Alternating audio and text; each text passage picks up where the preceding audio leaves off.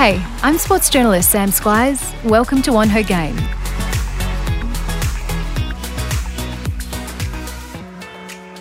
Shayna Jack is a remarkable, courageous and strong woman.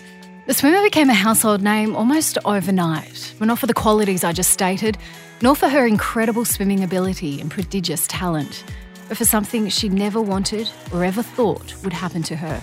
In 2019, the Commonwealth Games gold medalist was told that she had tested positive to a banned substance. It was at that point her whole world fell apart, and so started the biggest fight of her life. The public and media reaction was brutal and the spotlight relentless. With her dream, career and reputation on the line, Shayna fought her case and was successful at having her punishment halved, with the expert report finding the substance in her system was so minute it wouldn't have had an impact on her performance.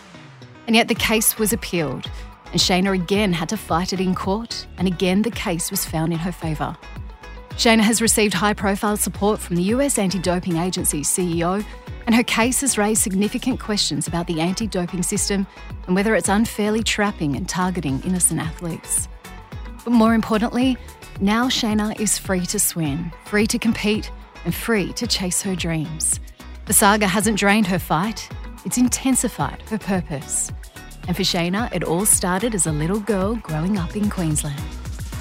I was always a very outgoing, bubbly, happy person that, always took on challenges. I do have 3 brothers, so they definitely tested me as I was growing up. I think they were the funniest story. I think my parents tell me my brothers and I used to race our bikes down the driveway of our house. And they said one day I was so competitive that I wanted to win, but I went past them and I turned in front of them and they just rode straight over me. And I just think this is 100% me. This is what I do. I will win, but sometimes I have to get hit down as well. So no, I was always someone that, tried a lot of different things as I was growing up and was really competitive. But I've always had a passion for swimming and I think that started from the age of about 16 months, I think Mum would say, when I just did learn to swim with my brothers and continued on from there. Were they older brothers? I have 2 older brothers and 1 younger brother. Wow. Okay, cool. And no sisters? No sisters. Yeah, Shayna. So 16 months swimming, but, was there signs early that the water was for you? Yeah, my mum would always talk about how the reason I actually got in the water was, I would be watching my brothers do their learn to swim and they could tell I was quite fidgety watching and not being a part of what my brothers are doing. I guess that's just me. I don't like to be left out. So they actually put me in the water and just, put me on my back and, looked to see how I would go. And I didn't cry. I guess most babies would. And I just kind of loved being in the water. And even at home, our old house that we lived in growing up was, had a pool and everything. So we were constantly in the pool, on our weekends. We had club training during the week when we were younger at our school. You could kind of just never keep me out of the water, to be honest. Were there any other sports for you growing up or was it just focused solely on swimming? I did do dance. So I did cheerleading and just aerobics and all these different things. I did do school sports. So I did play soccer when I was younger, again, because my brothers did it. I actually have a photo of me and my brother on the exact same team, both on I'm on the ball and he's next to me and I've got my elbow in his face, even though we're on the same team. So again, I guess there's competitive side that I never wanted to share the ball. So individual sport was definitely for me because team sport probably wasn't the direction I was going to go down. Didn't like to share the spotlight. Not if you like that to your teammates, yeah. No, exactly. I think I was a bit harsh. But no, I did play soccer and I did do netball and basketball at school. But, I always did swimming in school and out of school as a choice, which continued on from a young age until now. Can you remember when swimming started to become serious for you? And what does serious look like? Yeah, I think that decision to become serious was when I decided that every other sport was a risk take. Potentially you could get injured or something like that. So I think it was around 12. I decided that I wouldn't be doing dance anymore, which was the thing that I actually really, really enjoyed. And I was quite good at it with my squad. We were national champions. So, you know, I claim that one. But again, competitive. Again, want to do everything at the top. I love it. Yes, do everything at the best level, that's for sure. And so, yeah, I decided to put that aside and completely focus on swimming from the age of 12. And then it was the next year after that I actually made my first overseas team. So I believe it was called the Queensland A team, where we travelled to Indianapolis. And I was 13 years old going over at my parents. So it was massive step, but definitely an exciting one. So when you're 12, 13, you just start for things to get serious. What do trainings look like? Like how intense is that? How many kilometres or how long each day and how many sessions are you doing? So my week basically looked like, and I guess in the end it was also my parents' week because my parents were the ones dropping to and from training. So I was still at school, obviously from 13 years old. So my dad would take us in the morning at 4:30 in the morning to training. We'd train for 2 hours and then get picked up by mum. Mum would then drop us at school, and then mum would pick us up from school, take us directly to the pool. We'd train again for about 2 hours, get picked up from there and go home and get home probably about 7 o'clock at night, which then obviously just trying to get to bed, to be honest. Yeah. So they didn't leave a lot of time for just your recreational activities or chatting with friends or, you know, TV time or anything like that. But, you know, my brothers were also quite committed during school as well. So we all had that same passion. We all did it together. So we enjoyed that and made it work. But it was a lot of hours in the pool and a lot of staring at that black line every day, every week. But we definitely loved it. Dean Boxall, he became your coach he first saw you when you were 13, and he described you as prodigious talent at that age. Did you have an idea about how good you were, and were you thinking then, this is it, I want to do this, I want to go to the Olympics, I want to be a swimmer? Yeah, I actually thought I wanted to be a swimmer from the age of 10. So even before I kind of made that decision to become, you know, competitive and actually fully commit, at 10 I met Libby Trickett. And for a 10-year-old, you're kind of like all like, woo, woohoo, there's someone exciting and famous. And it was kind of like that, but it was the fact that the way she made me feel was what drove me to her. And she, you know, she was such a humble person, down to earth, made me feel so special as a 10-year-old. And I thought, well, that's the kind of person I wanted to be. And reflecting on her being an athlete and the way that she could actually do that through being an athlete, I wanted to do that growing up. So I just always wanted to kind of be someone that, you know, I had young people looking up to me or something like that. And that was kind of what I aspired to through my career. But then in 2012, when I was 13, I met Dean Boxall, and he was a psycho back then as he is now. I remember the first we should say, if you're not familiar with the name of Dean Boxall, go back Google and Google it and have a look at when Ariarne Titmus won gold at Tokyo. So Dean, the first impression I got of Dean was we picked up the car from, I believe it was the airport, Indianapolis, and he drove on the wrong side of the road. And like we're all sitting in this car going, oh my God, because I guess he completely forgot as he's driven out onto the street that we were in America and it's on the other side of the road. So and how many kids in the car at that stage? Look, there was different. It was adults too, and they didn't help either. But I think it was about maybe 5 of us in there all screaming, and it was the funniest thing that we probably experienced. But then it was a continued on from then. You know, he kind of just opened up the whole trip. He was always singing, he was always dancing, and for me, he was actually my coach on that trip. So that's how we kind of, you know, started that good relationship and alignment, I guess, in what we both wanted. He kind of met me as this 13-year-old just loving swimming and just loving competition, and he loved the fact that he could go pick that fight for me and do that before the race. So I think, you know, we even had a memory of we were versing the Canadians in a 4x200 freestyle, I believe it was. And he wanted us to win, obviously. So he went over to the Canadians and picked a fight before the race.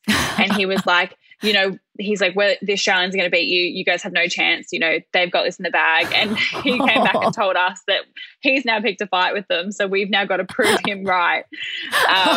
So no pressure at all, but it was always fun. And yeah, he definitely, you know, brought a lot of joy to the sport, that's for sure. Massively on him, couldn't it? Like really, he literally did that. it would be embarrassing if we didn't win and he'd just gone and been like, Australia is better than Canada. But look, we did beat them, so that was the main thing. Oh, wow. Some interesting tactics that Dean has. I love that. That's a great insight into him. 2017, you went to the World Champs. You won 4 medals. That was one of your big events as well. But 2018 was when it really all started to happen, wasn't it? You're part of the 4x100 metre freestyle women's team, which is just has, for Australians, that just has such an illustrious and wonderful history. But you're on the Gold Coast, your first major, real international event. You've been to the World Champs before, I know that, but it's your first, Olympics or Commonwealth Games. It's a big event in your own backyard, friends and family, and you're alongside these champion women in your own team as well. What was going through your mind during that race? Yeah, it was probably one of the most nerve-wracking races I've ever done. Obviously, as you said, there was family in the crowd, my friends were in the crowd, my partner was in the crowd. So it was all really, really exciting. And we kind of, in the relay team, you always know that you're going up with amazing women and that, you're going to back each other no matter what and do the best you can for each other. And that's kind of how I always went into those events, knowing that I had such an amazing group of women behind me. We were all in the marshalling room kind of keeping each other relaxed, and we kind of prepared for these kind of meets. We've always we've gotten together before as a group of relay girls before in the past and talked about what tactics work for each other and what we need as support in the marshalling room. So I remember Bronte, she was massaging my shoulders. We're all giving each other hugs and stuff and giving that, affirmations of support, which really, really helped me because I was the youngest on the team and standing out there with Kate. Yes, I was. And I was obviously with Kate and Bronte Campbell and Em McKeon. And so such inspirational women to be standing by them and leading them off was really, really scary. But I knew they had my back and I knew that I just had to do what I had to do and race that race. And none of us had predicted a world record. We obviously were always striving for that gold, but no one had even mentioned a world record until I was standing behind the blocks and I was talking to Bronte and she was like, Shayna, look at the board and there's this red line and Kate is over it. And I just started screaming. Unbelievable. And a gold in your home Commonwealth Games when you're just a teenager alongside Kate Bronte Campbell and Emma McKeon. What an absolute moment. Did you think then, this is it? This is me. This is what I can do. I'm just at the start of my career. What was going through your head? You're like, this is all beginning. It's all falling into place. Yeah, for me, it was kind of onwards and upwards from here. I just knew that I was just continuing every race that I did. I was continuing to build confidence. I was continuing to, I guess, get a bit more into my rhythm of how I race things and stop kind of comparing myself to other athletes. And you kind of just get into a position where you're like, this is how I do it. This is what I'm going to do. And I'm just going to keep getting better and better and better.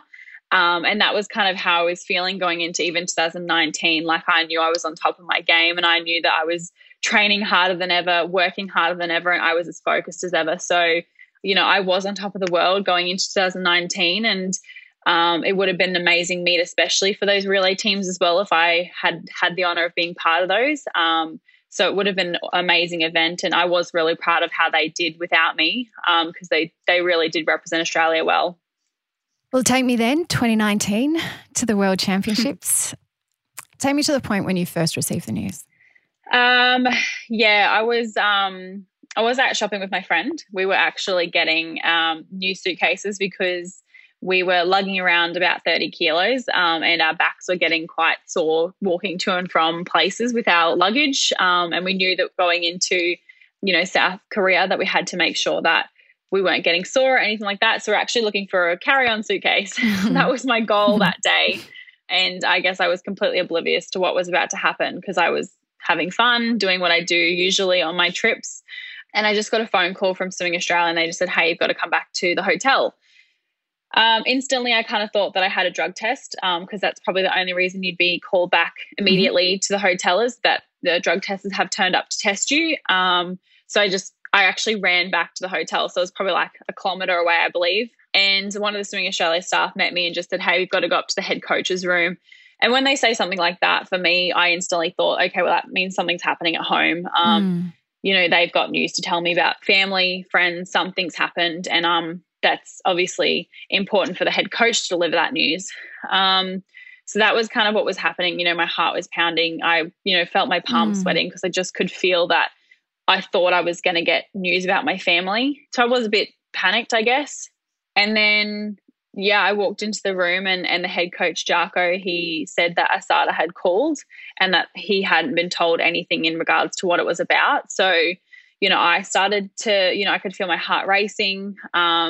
I kept thinking, you know, I hadn't missed any tests. You know, why would they even want to talk to me? And so we called them back instantly. I remember sitting on like the couch in his room and there was, I think, 2 other staff members in there with us. And she instantly, as soon as she started talking, she said that they had found something prohibitive in my system. And I remember my mind and my brain just instantly and my heart just breaking. Everything kind of just fell away. I guess I didn't even feel like I was consciously listening because I was so I was still trying to comprehend the fact she'd even just said those words. I never thought in a million years that anything like that would ever happen to me, let alone anybody I know. And so, yeah, I was just a mess. I remember crying consistently, trying to listen to what she was saying, trying to hear, you know, even the substance that she said. I couldn't even comprehend what she had said. When someone asked me, like, you know, my doctor was talking about it after when we spoke to him, and I just said, well, the only thing I remember is she said dihoxy something. So I'd completely gotten the wrong substance itself out of what she'd said because I wasn't able to actually, I guess, comprehend what she was saying from the start. And then she also said that I would have to immediately be put on a prohibited suspension. So, you know, while they're figuring things out, I'm on suspension, which means I can't stay with the team and I have to go home immediately. So during that time, obviously, yeah, I'm a mess. Everyone was kind of like caught off guard, no idea what's really going to happen. None of us knew what was going to happen next. All we knew was that they had to get me out of there because I was no longer allowed to be there anymore. I think the hardest part of that day was actually calling my family and my partner. Those are probably the 2 of the hardest calls I've ever had to make. Sorry. Yeah, those 2 calls were too hard for me to even do. So Dean got pulled into the room because, you know, I wanted him to be there for me. And, you know, he was good to have at that time. He's exactly what I needed. You know, he turned to me and said, Shayna, we're going to get through this. You know, we're going to beat this. This is not true. We know you didn't do anything wrong. You know, keep your head high and we're going to get through this. And that's exactly what I needed to hear from him. And, you know, he stepped up as my supporter during that time because obviously my parents weren't there. My partner was, you know, back home. And he was the one who actually made the call to my family. And I was just, you know, in the corner, couldn't really breathe and I struggled even more just listening to him tell them. Again, my mum went into fighter mode and my dad, you know, they all just instantly switched on and went, what do we do next? What do we do now? And, you know, I think my partner, he couldn't even, you know, he's a hockey player and he was like completely caught off guard because, again, he knows that I didn't do anything wrong and he knows that we're completely clean in everything that we do on a day-to-day basis in our lives. So he was in complete shock and he honestly didn't know what to say or do because he knew that nothing could make me feel better at that point. So that call, I guess, took a while. And then Dean and I went for about an 8-kilometre walk until I was tired enough to at least try to sleep. Yeah. We just kept walking and talking and he just tried to keep me a bit distracted. I wasn't allowed to tell the group what had happened, so I couldn't actually talk to anybody. And I just told them to tell the squad and everyone that I was leaving for personal reasons. So obviously everyone jumped on board and wanted to support me and message me and everything like that, which was so beautiful. But again, I felt like crap because I couldn't actually tell them what was happening and I couldn't actually lean on them even though they were all trying to give me the support. So it was a very difficult, I guess, day. And then the next morning I caught a 3-hour train back to Tokyo and then caught the plane home from Tokyo to Brisbane to see my family, and they were at the airport. And again, that was probably a hard moment. Just seeing them and instantly breaking down was a very tough moment. They are the words that no swimmer or no athlete wants to hear. It's like a nightmare, isn't it, to hear those words for an athlete that you've tested positive? It's a nightmare in itself, but it's also so unexpected because, as a swimmer myself, and as I see how hard other swimmers in Australia work and how much we are tested and how much we are diligent with what we do and what we take, it's also so unexpected to hear those words. You would never think that any athlete would test positive within the Australian swimming community because of how much we're tested, how much we are on top of all of our supplements and checking that we're, not taking anything that is banned.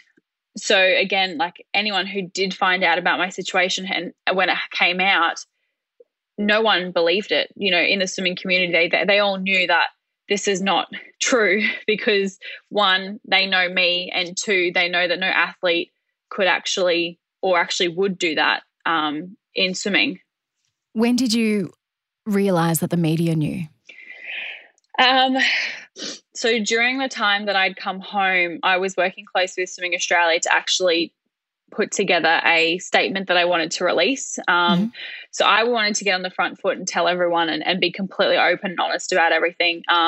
Obviously, there was other things going on with Swimming Australia because of the situation with Mac Horton as well that was coming out at the same time. So, they were quite busy. It was a tricky situation, I guess, for them when it came to actually giving me the support I needed when it came to speaking out about it and actually giving a statement out. So I wanted to make sure that everyone was on the same page. I wanted to make sure that everyone was happy with what I was saying and I wasn't upsetting anyone. But I did want to get on the front foot and be the first person to say anything. And unfortunately, that was taken away from me. I got the warning about it. I got told, my lawyer rang me and said, hey, I've just gotten a call from a reporter. They know about your situation. They just want a statement. So I actually sent them my statement that I was going to release. Yeah.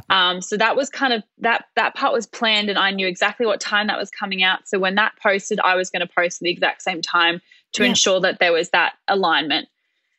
And then not only with that one being a surprise, I was sitting down at home watching TV, I believe, on my phone, and I get a message saying, someone commented on one of my previous posts saying that I'm a drug cheat and I should kill myself. And that was the first, I guess, oh my God, why is this person saying this? And yeah, it got released early. So another company had obviously gotten hold of it and released it on their 6:00 news, and then it was everywhere. So as soon as that happened, I instantly posted my statement. But again, it doesn't take away from that shock and that emotion that kind of runs through you when someone does say something like that and you're completely caught off guard. And I guess for me, it was scary because that was, someone's first reaction. I guess I was quite naive, and I guess I was 20 at the time, but I didn't think everybody would just think I'm a drug cheat. I didn't think after spending my whole life swimming and my whole life trying to represent my country and do it proud that people would just turn around and just assume the worst without any knowledge or any awareness of what I do and how I do it and the passion I have behind my sport and the love I have behind my sport. Something like that is not who I am and it's not in my character and it's not in my standards at all. So for people to kind of just think that they can come and attack me and harass me on social media, I struggled a lot with that from the beginning. What was it like? Was it right from then other people saying bad stuff like that? Yeah. When I made my post, I think it was just, I had over thousands of comments. I wasn't really watching it, and that was, my partner and family were very strict on ensuring that I didn't kind of watch it, but there was thousands of messages and posts and stuff that were good and bad. The hard part was probably, as I got better, as I guess things kind of died down a little bit and I started going back on social media, it was more the things that just randomly would pop up, someone posting a photo and making a joke about me, or, there was a web page that was practically slamming my family and I. And then, you'd randomly get comments of people on social media and it just is so, I've never been on that spectrum, I guess. I've never felt negativity on social media before. And so that was my first experience. And I guess it was quite a big influx of negativity. So I was just grateful that I did have the right support systems around me to ensure that I didn't take on board a lot of the things that people were saying. And as I said, I was pretty clear with myself. I knew who I was. I knew that I didn't do anything wrong. So why should I take somebody else's opinion into account when they don't know me? Yeah. Yeah. And did you know that? Or is that just in retrospect? Did you have that point of view when you were there? Because you were only 20. No, I did have that retrospection from the beginning. I had told myself, like, you know, that people are going to potentially assume the worst. I didn't think it would be that bad. But, you know, there's always people who are just going to tell you the opposite. You know, you might argue with them or tell you something, and they're always going to be the people that are just going to be the negatives and go the complete opposite direction. And for me, I knew that was kind of going to happen. And I knew that I had to believe in myself. And even getting through this process, you know, from the beginning, I had to just say to myself, like, I know who I am. I know I didn't do any of this. I didn't do this to myself, my country, or my sport. So why should I let a company dictate my ban, I guess, in the way, you know? Why should I let a company tell me that I'm a drug cheat when I know I'm not? Yeah. And unfortunately, that's just what you are at the beginning. At the beginning, you're damned guilty. So I wasn't going to let automatic that happen. 4-year ban, no matter what, no matter how much, no matter reasons, automatic 4-year ban to cover that Olympic cycle. 4-year ban unless you fight it and actually prove non-intent. And it's up to you to prove it. It's up to you to find it. It's up to you to absolutely do everything in regards to your case. And I guess now I can understand why so many people just don't fight it. You had a 4-year ban. It's up to you for the onus to be on you to prove yourself innocent. How did you go about that? What were the next steps in that fight? So I tried to get as much support around me in order to actually understand what I had to do. So that was probably one of the difficult aspects of this process, is that no one tells you the steps of the process. No one tells you what you've got to do in regards to proving your innocence, or no one tells you what to do in regards to actually proving non-intent. So I was kind of going in blind, and so was my family. And I guess in the end, because of the rules that Swimming Australia was around, there was a very little lack of support from that realm as well, which was really difficult to deal with. So they did help my mum in regards to getting in contact with a sports lawyer. But unfortunately, you know, throughout our process, we found that quite difficult as well in regards to using that lawyer.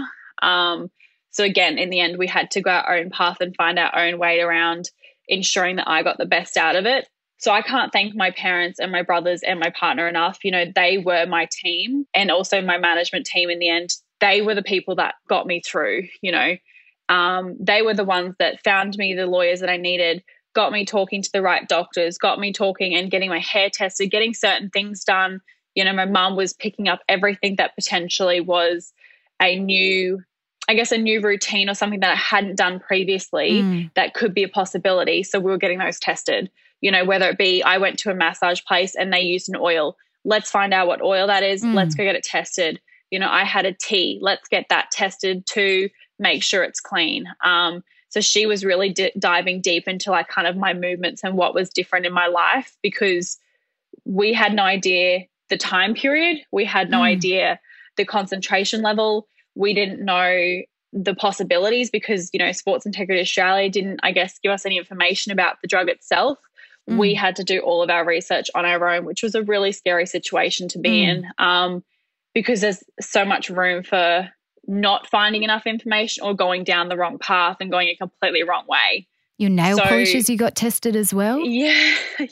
Well, as you can see, I always get my nails done. And I guess I used a new nail clinic and actually went to a different place. So we were like, well, is that a potential? So I ran there and was like, hey, can I please get A, B, C, and D? I can buy them from you and I want to get them tested. And again, it was always being beaten down away as well because people weren't willing to give you things. That's tough. You can't just go to a nails place and ask for their stuff and think they're going to give it to you. So the best that they could do for me was tell me where it's manufactured. But, you know, in the end, the next bottle you test might be clean, but the bottle they used on that day might not have been. Yeah. You got your hair tested as well?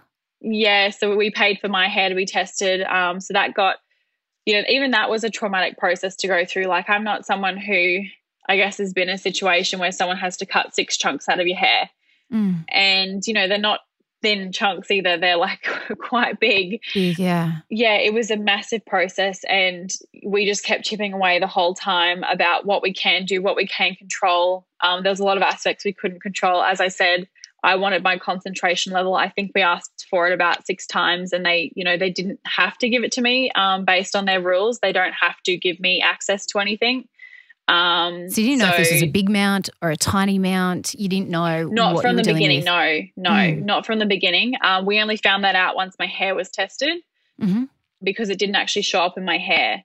So the fact that it didn't show up at all shows to us that there's no long-term use. So it proves that I wasn't taking this regularly, and it also proved to us that there was no spike for that one instance that it actually tested positive. So it was so minute, it didn't show up in my hair. That was our understanding of it. So that was where we kind of went, okay, well, this means that it's a contamination. It is physically not something that I've taken myself. So I physically have not put it into my body. I haven't made this choice. It is a contamination of some sort, and we need to kind of look from a contamination point of view. You just had to work all this out yourself, how to go about it, how to go prove it. You just had to work. It's unbelievable. So it was Ligandrol that you tested positive Correct. for. Travis Tygart is the CEO of the US Anti-Doping Agency and famously brought down Lance Armstrong. He was the man that helped bring down Lance Armstrong, and he was one of your biggest supporters in this. And to quote him, he said, "You have to be a fool to test positive to Ligandrol because it's so easy to detect." So that in itself told him that this was not intentional. That 4-year ban, what did that mean for people to be banned? Just take us through what that meant for you and the restrictions that you had. Yeah. So for me, not only would it mean that it'd be the end of my career, even though I was 20 at the time, it still means that I'm 4 years out of the water, which for any swimmer, it's the end of your career. Potentially for other sports might be different, but for a swimmer, if you have that long out of the pool, there is very, very, very little chance that you're going to make it back unless you've continued to swim yourself. It would just be tough. It would just be such a nightmare because you're kind of holding on to something that potentially is slipping through your fingers every day. And that's kind of how I felt even in my 2-year period. I felt like I was losing that part of me every single day. Every day I was having out of the water, I was losing that part of me, and I hated it. I really, really resented that I couldn't be part of my swimming community anymore. So not only would it mean that my swimming career would be over, I couldn't coach, which I actually love coaching. So I coach on a platform called Playbook Coach. So I get access to young boys and girls who are looking for private coaching or anything like that, or private mentoring. So I do a lot of the mentoring side of things. And if I was going through this ban, I couldn't do any of that. So, that's another aspect that I really, really enjoyed about my life because it brought me that joy and brought me that positivity, completely taken away from me. My uni, I was studying marketing and management at Griffith Uni. And I actually was going to be starting an internship with Swimming Australia and other sporting organisations because I wanted to work in sport. And because of the rules I was under, I wasn't allowed to do those. So I had to actually defer my uni. So, not only it was impacting my sporting life, it was also impacting my education. I wasn't allowed to play any sport. So I wanted to go and play club netball just to stay involved with people, just to make sure I was talking and being social and getting myself out of the house. You couldn't do that. I wasn't allowed to be in those environments at all. So I think based on the rules, you're not allowed to participate in any ASADA or sports integrity sports. So that's practically every sport in Australia. So there were so many different obstacle courses that were putting in my way, and it really ostracized me from a world that I lived in for a very, since I was practically a young girl, my whole world was around sport, being healthy, being outdoors, being social. And, it felt very, very isolating because I was sometimes scared to leave my house because of the media that had been kind of I guess that media trauma that I'd been through. Like I'd had, cameras at my house. I'd had people standing at my door just to take photos or just to get an interview, but they didn't actually knock. So you just feel so unsafe all the time. And for me to just leave the house sometimes was a challenge. So I just had to keep trying to find things that did actually make me happy and try and find things that I could control, because there was a lot of things that were out of my control. Did you continue to swim? I did at the start. I did quite regularly at the start By because yourself? I thought, yes, by myself. So I'm not allowed to train with a club. I'm not allowed to train when there's a club in the area. So I'm only allowed to train at non-accredited pools, and also make sure that there's no squads there when I'm training. So my training time, I guess, block, you could train between about 7 a.m. and 3 p.m. But as I started to, I guess, have to start to work again and start to get a job, I sometimes couldn't even make it to the pool by 3 p.m. So I would miss out on training. And unfortunately got to a point where the longer this case got dragged out, the more resentful I actually was towards swimming. Yeah. At the beginning of this process, I was told that it was going to take 6 to 9 months. So I was like, cool, I can get through this. I can, beat this process, make sure that I'm back in the pool as soon as it's done. And then it got dragged out, and I was told it was going to be 9 to a year. And then obviously I finished at about 2 years and 3 months. So completely blindsided by a timeline that was inaccurate. So for me, it was like I wanted to train, and I did still love swimming at the start, but I could see myself slipping. I would go to the pool and feel good, and then I would come home and be, crying. I would be angry. I would just be so hateful to the world, and I didn't like the way it made me feel. In the end, unfortunately, swimming started to make me feel like a toxic person that didn't feel good about myself, because I would bring up all that trauma. It would bring up the fact that I'm not with my squad, that I can't even go see my coach, that I couldn't compete anymore, that Olympics was around the corner at the time and I wasn't training. All of those things were just so hard for my mind to comprehend, knowing that I did nothing wrong. Were people reaching out to you? Were you old teammates and squad members reaching out to you? They did, and a lot of people, would come and visit me, especially at the beginning. But unfortunately, I guess for a lot of the time, people forget that it continues on for me. It doesn't just go away. Yeah. And, my friends and everyone did the best that they could at the time, but they kind of forget that I was never going to move on from it, because I was still going through it. So I think sometimes people forgot that I was still living a nightmare every day. So that trauma and that sadness continued, every day. And they sometimes, I guess, would forget, because that trauma of the media and everything kind of had stopped. But you were living it. You were still living it. So sometimes I would go out and about and go to potentially my partner's hockey, and everyone would ask me how my case is going. And I hated that. I hated the fact that all anybody ever spoke about with me was my case. They completely forgot that I was still a person sometimes, and not that they weren't doing the right thing. They were just trying to, I guess, ask and be there for me. But sometimes I wanted to forget that I was even involved in this nightmare.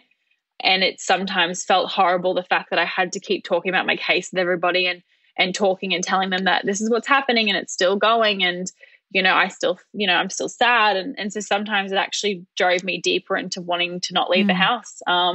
Towards the end of my first appeal, I wasn't really going out at all. I didn't like the feeling that it made me feel when I would go out and all I'd be talked to about is my case, or people, randoms would stop me and talk about my case. And that is completely fine. I love the fact that I had so much support at times, but it completely, for me, made me forget about the person I am, because in the end I was being defined by my case, and I struggled a fair bit with that.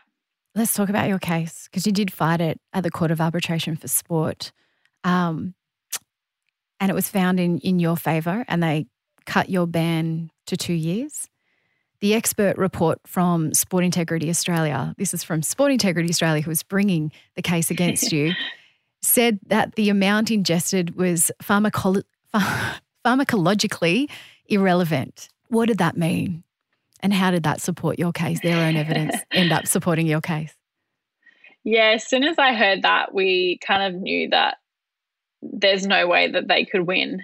You cannot be a drug cheat and find a sample in them that is pharmaceutically irrelevant, because then that means that had no effect on me.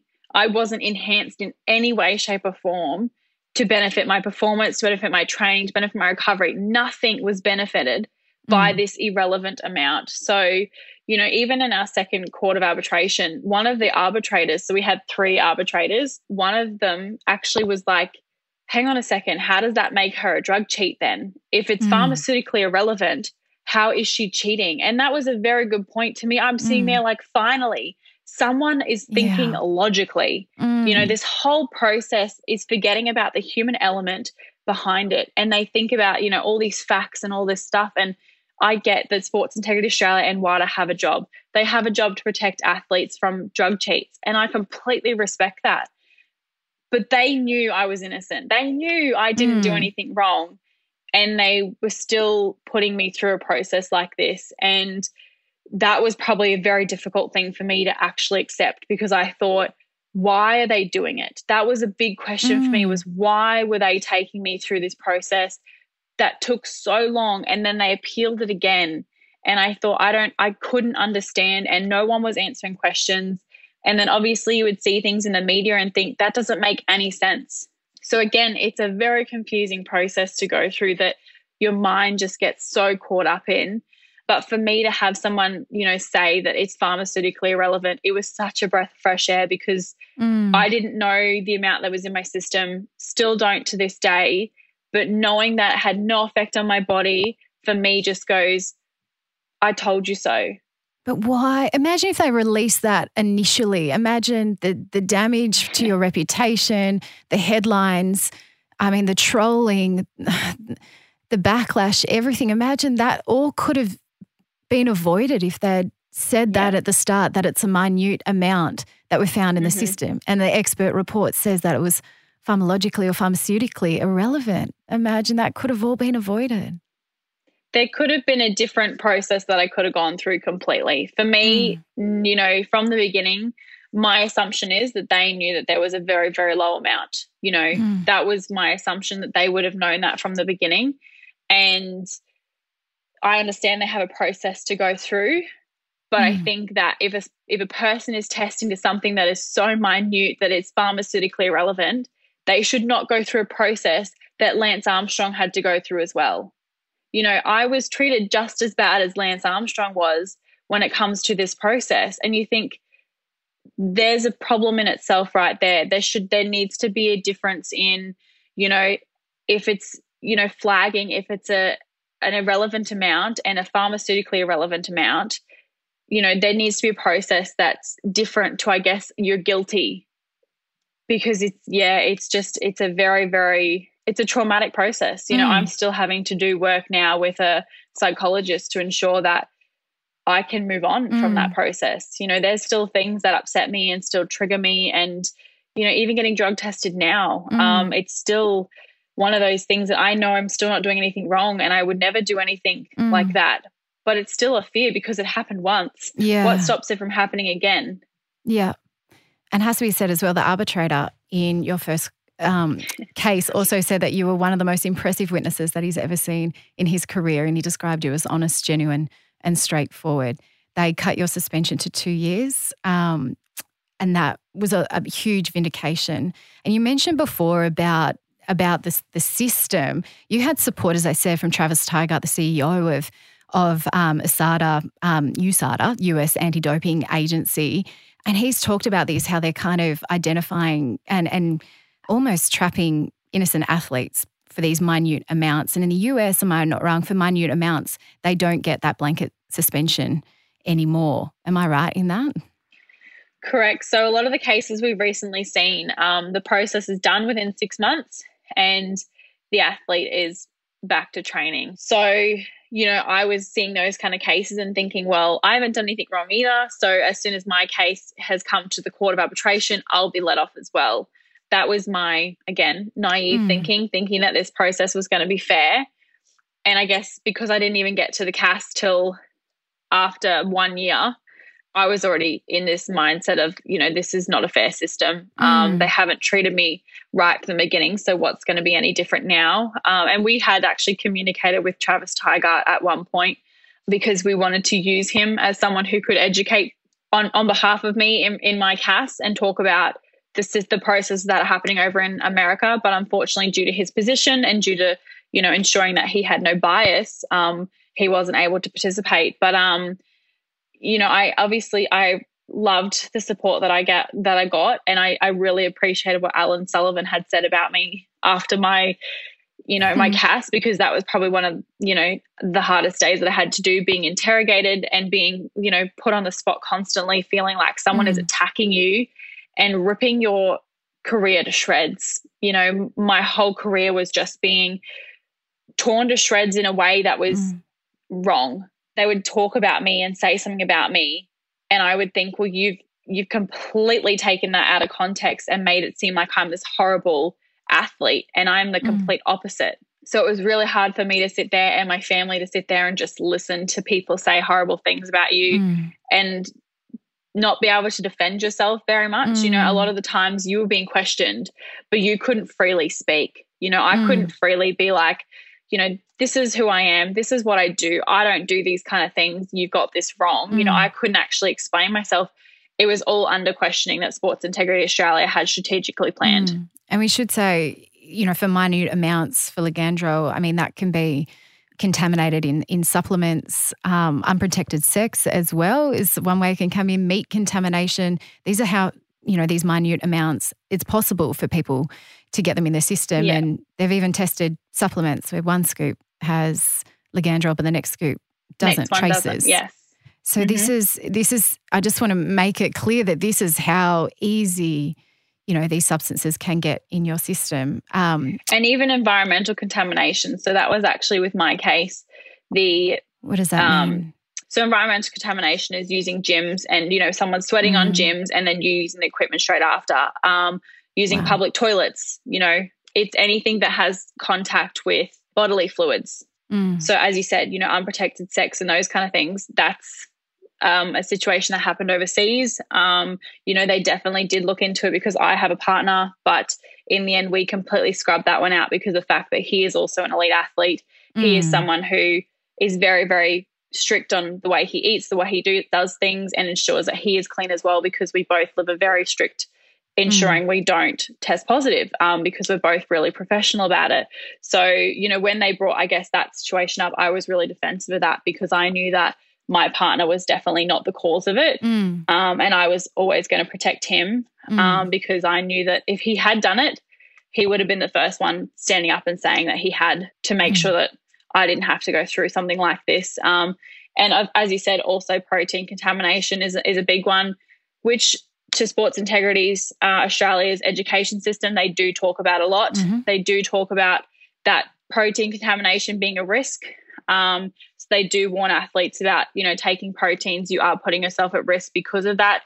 One scoop can be clean, one scoop can't be. But unfortunately, they don't talk too much about that, that environmental contamination and that, smoothies, all those little things that you don't even think about sometimes are potential chances of you testing positive and losing your career.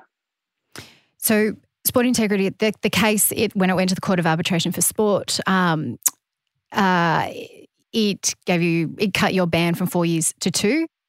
But then Sport Integrity Australia appealed that. They wanted that blanket 4-year ban. You had to go through that all over again. And then just a few months ago, the appeal went to court and the appeal was then thrown out. Describe to me that feeling of it all being over. It was like, I guess when they did appeal, it was a bit touch and go because I couldn't afford to go through it again. At that point I had spent $130,000 before that appeal. And that was actually my life savings that I had been saving up for a house. So for me, I was really proud of myself for having that savings. And in the end, I'm actually grateful for that savings because in the end, that was the reason I could fight the first process. But when they appealed, I kind of felt trapped. That was probably the closest I came to completely quitting because I thought, well, I can't afford it. They wanted to give me 4 years and I felt like, well, I already fought them once and won to get 2 years. Now they're going again. Why are they going again unless they know they can try and win? So for me, it was like I'm going up against these massive organizations that I felt like I could not beat. So I felt very trapped and I felt like I couldn't keep going. They appealed one of the 4 years, wanted me to pay for the whole process.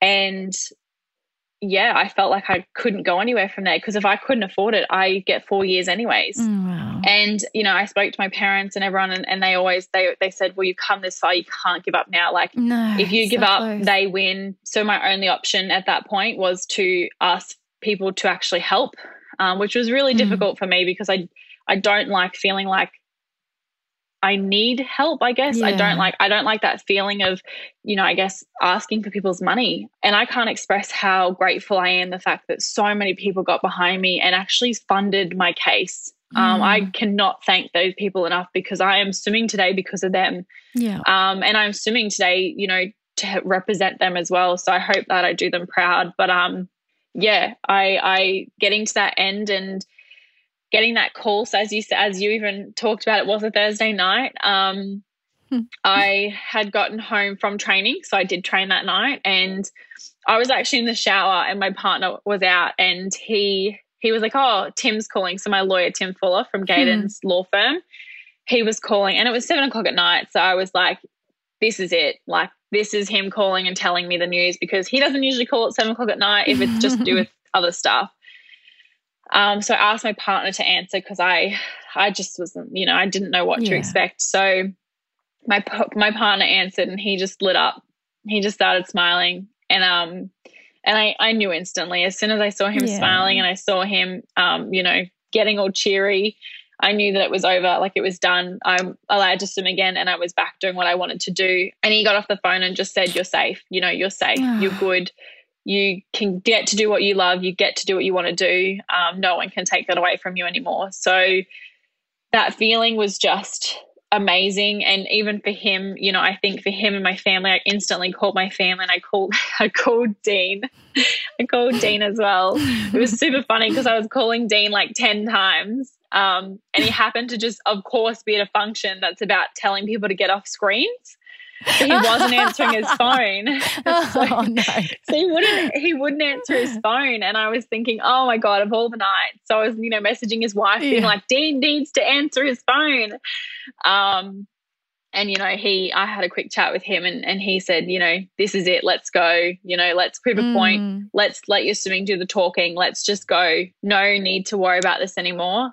So it was a really, really big breath of fresh air. My body did definitely go into a bit of an emotional state for a bit. It kind of finally went from being protective all the time and being on guard to just letting me feel and letting my emotions all out. So I probably had a good cry for about 2 weeks straight. Yeah, I get that. Yeah. Yeah, I guess the way my psychologist kind of described it was, for 2 years I'd been defending myself and always on protection mode, always trying to protect myself and make sure that I was, ready to fight in a way. And now that it was finally over, my body was like, oh, thank God we can breathe. And that's how it felt. It just felt like I'd finally come up for air after being kind of held underwater. Did that love for swimming come back? It has now. It didn't come back straight away. I can tell you now, Olympics actually helped. Yeah. It was actually interesting. A lot of people thought watching the Olympics would be really tough. I didn't sit there at a screen watching it 24/7, but, seeing the results and seeing how amazing they all did, and actually seeing the enjoyment that they were having, it ignited that fire again for me. It just got me going, well, that's what I want. I want to be there. I want to be there with those girls and boys, and representing my country again in 2024. So knowing that they were kind of going to come back and join me on that quest, it was really, really nice to know that. You talked about that time being so isolating, and the rules made it so isolating for you, but we've talked about the high-profile support that you've had with Travis Tygart and a number of other people, but another person that's always been in your corner is one of your old teammates, Kate Campbell, and she sent through this message. Hey, Shayna, it's Kate here. I just wanted to stop by and tell you a few of the things that I admire about you. I don't think we do this enough in general. I can still remember when you walked into the pool for the first time as this young 17-year-old. And what struck me about you, and what you have kept throughout everything over the past couple of years, is this true sense of self. You have remained completely your own person, and you are unapologetic about that. And it's something that I admire so, so much about you. And then I watched you grow and change over the next couple of years and saw you become a more true, more whole, more solid person within that self. And I saw you rise to every challenge that you were faced with. And then the world gave you a walloping. And it didn't just hit you once, it hit you again and again and again. And through it all, you didn't fall down. You didn't even just stand there. You fought back. And you remained yourself, and you put your shoulders back and lifted up your chin, and there was this fire in your eyes, and you said, here I am. This is me, and I am not going to take this lying down. You kind of reminded me of a Marvel superhero. You know, when they're just completely outnumbered by the forces of evil or the baddies, and you just think that this fight is completely hopeless. And yet at the end, they're the ones that emerge victorious. And they emerge victorious because they stay true to themselves and they fight from a place of centered security. And I feel like that's what you've done. You have gone through everything and you have made it out as the victor, as the winner. And if this is your superhero part one, I cannot wait to see what the sequel to this movie will be, because you have an incredible road ahead of you. And I cannot wait to watch every single second of it. Oh my God, that is so beautiful. Oh, I'm crying like a baby. She's right though. You did put your shoulders back. You did have a sense of self and you fought it, Shayna.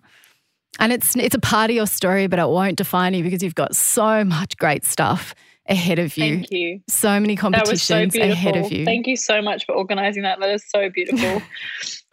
She's pretty special, Kate. She's a really special person. She's been amazing, honestly. And obviously she talks a lot about me having that strength, but I couldn't have done a lot of it without her. You know, the amount of times I just call her out of the blue and just need her advice and her mentoring, and she went above and beyond to make sure that, you know, I was getting the advice that I needed from her. And, you know, she's been through her own ups and downs and her massive challenges through her swimming career as well and through her life. And so to have someone like that in my corner, you know, meant the world to me throughout. You know, it didn't even need to be publicized. And yet she, again, went above and beyond and was quite happy to come out and publicize that she's backing me. And for someone to do that and have the stature she has in the public eye, there's no words that can describe how grateful I have been for her support and mentoring throughout this period, and just her friendship. As you can see, she's just an amazing, beautiful soul that really does care deeply about her friends, family, and just the general community. So I'm eternally grateful for her. Has this made you tougher? Has this made the fight intensify and the fire burn even brighter inside of you now? Yes. Yeah. So I know I am. And, you know, as I said from the beginning, I guess I was a bit naive as a 20-year-old, but I am so insightful and I guess wise at 23 years old now. I'm so ready to show the world, I guess, what I'm made of. And the thing that gets Dean and I really excited is watching me train now. It's just different. You know, in the past, potentially I might be hurting and you can kind of see that mentality take over where you might, you know, give up a little bit and not push as hard. Whereas now I relish in that pain because I think, well, this is pain that I'm choosing to inflict on myself through training. But the pain that I went through, I didn't choose. I had no control over, and it was a very, very horrible place to be in. So for me, when I start to feel that pain, you can kind of see me go, all right, let's go. And I kind of pick up my pace. So I really actually enjoy seeing what I'm capable of now and just seeing how tough I am. It's actually been a really, really good experience being back and having my teammates and Dean backing me all the way. Do you wipe down everything? Do you avoid public spaces? Do you not touch things? Are you super vigilant now? Like, we're all vigilant after 2020, 2021, but I could imagine after what happened to you, you'd be like, I don't want to touch a surface that someone else has touched ever. Yeah, so it is a scary situation. And as I said, again, even with like, you know, the doping control officers that come to my house and test me randomly, It's the fact that I never really found out where it truly came from. Yes, we have possibilities and potential places, or, but for me, it's like, it's haunting still. I don't know where it came from. So yeah, I carry my own water bottle. I can be out and be so thirsty and someone can offer me a drink and I will refuse to take it. I try to avoid taking medication now, even if it's sometimes Panadol and Nurofen. I just have learnt so much stuff about different things that potentially are contaminated that you think, well, nothing's ever going to be safe. Eating out is not a safe place to be. So I am really vigilant, but I'm also not going to make my life stop. I'm not going to stop myself from enjoying things in life, because sometimes the things that they've put in regards to things being risks and stuff like that, if you were actually to follow everything that they'd set out for you as a risk, or actually what they expect from an athlete, they don't actually understand athletes, because athletes are not robots. We don't sit there and just train and come home and bubble wrap ourselves and not enjoy life. Like, we still like to enjoy our lives, and we love adventure still. So I'm not going to sit on the couch every day and hide myself. I'm still going to enjoy things in life, but I am going to do everything I can do in my control to prevent things from happening to myself, ensure I can help other people as well by educating them as best as I can and talking to them about things they do, just to make sure this doesn't happen to anyone else, because nothing would break my heart more than to see another innocent athlete go through a process like mine and, potentially not come out the other side. We finish off every podcast by asking our guests what they would ask their 10-year-old self. And that's when you said at 10, that was when you knew that this is what you wanted to do. You wanted to swim. What would you go back and tell that little Shayna? I guess kind of what Kate said. I would tell my 10-year-old self to stay true to herself, never give up, never let anybody dictate or tell you who you are. If you can look at yourself day in and day in the mirror and be proud of who you are, then you are doing exactly the right things, and never apologize for that. Shayna, it has been an absolute delight to talk to you. And I wanted to do that because I wanted your story to be told, and I want people to know the truth about what happened. But I also want people to get to know Shayna Jack away from what happened to you. I agree with Kate. Part 2 is going to be so exciting, and I cannot wait to see what you can do and what you can achieve. Yeah. You know what? You can have your own costume. You deserve your own costume there. But I can't wait for you to go on and achieve great things, because I think you are. You're so strong. You know who you are. And and I think we can all take lessons from your story and from who you are. So thank you so much for joining me and sharing your story on Her Game. Thank you so much for having me. I really appreciate it. And, as you said, thank you for sharing my story and allowing people to just hear me and hear it from me. I think that's the best way to hear any news or any information, is always straight from the horse's mouth. And again, thank you so much for touching base with Kate. That was a really beautiful message and nice touch for sure. Thanks, Shayna. On Her Game was presented by me, Sam Squires, producer Lindsay Green, audio producer Nikki Sitch, executive producer Jennifer Goggin. This episode was created in partnership with Puma for the Fearless podcast series. To stay up to date with their incredible female sporting icons, follow @PumaAU on Instagram. And remember, stay fearless.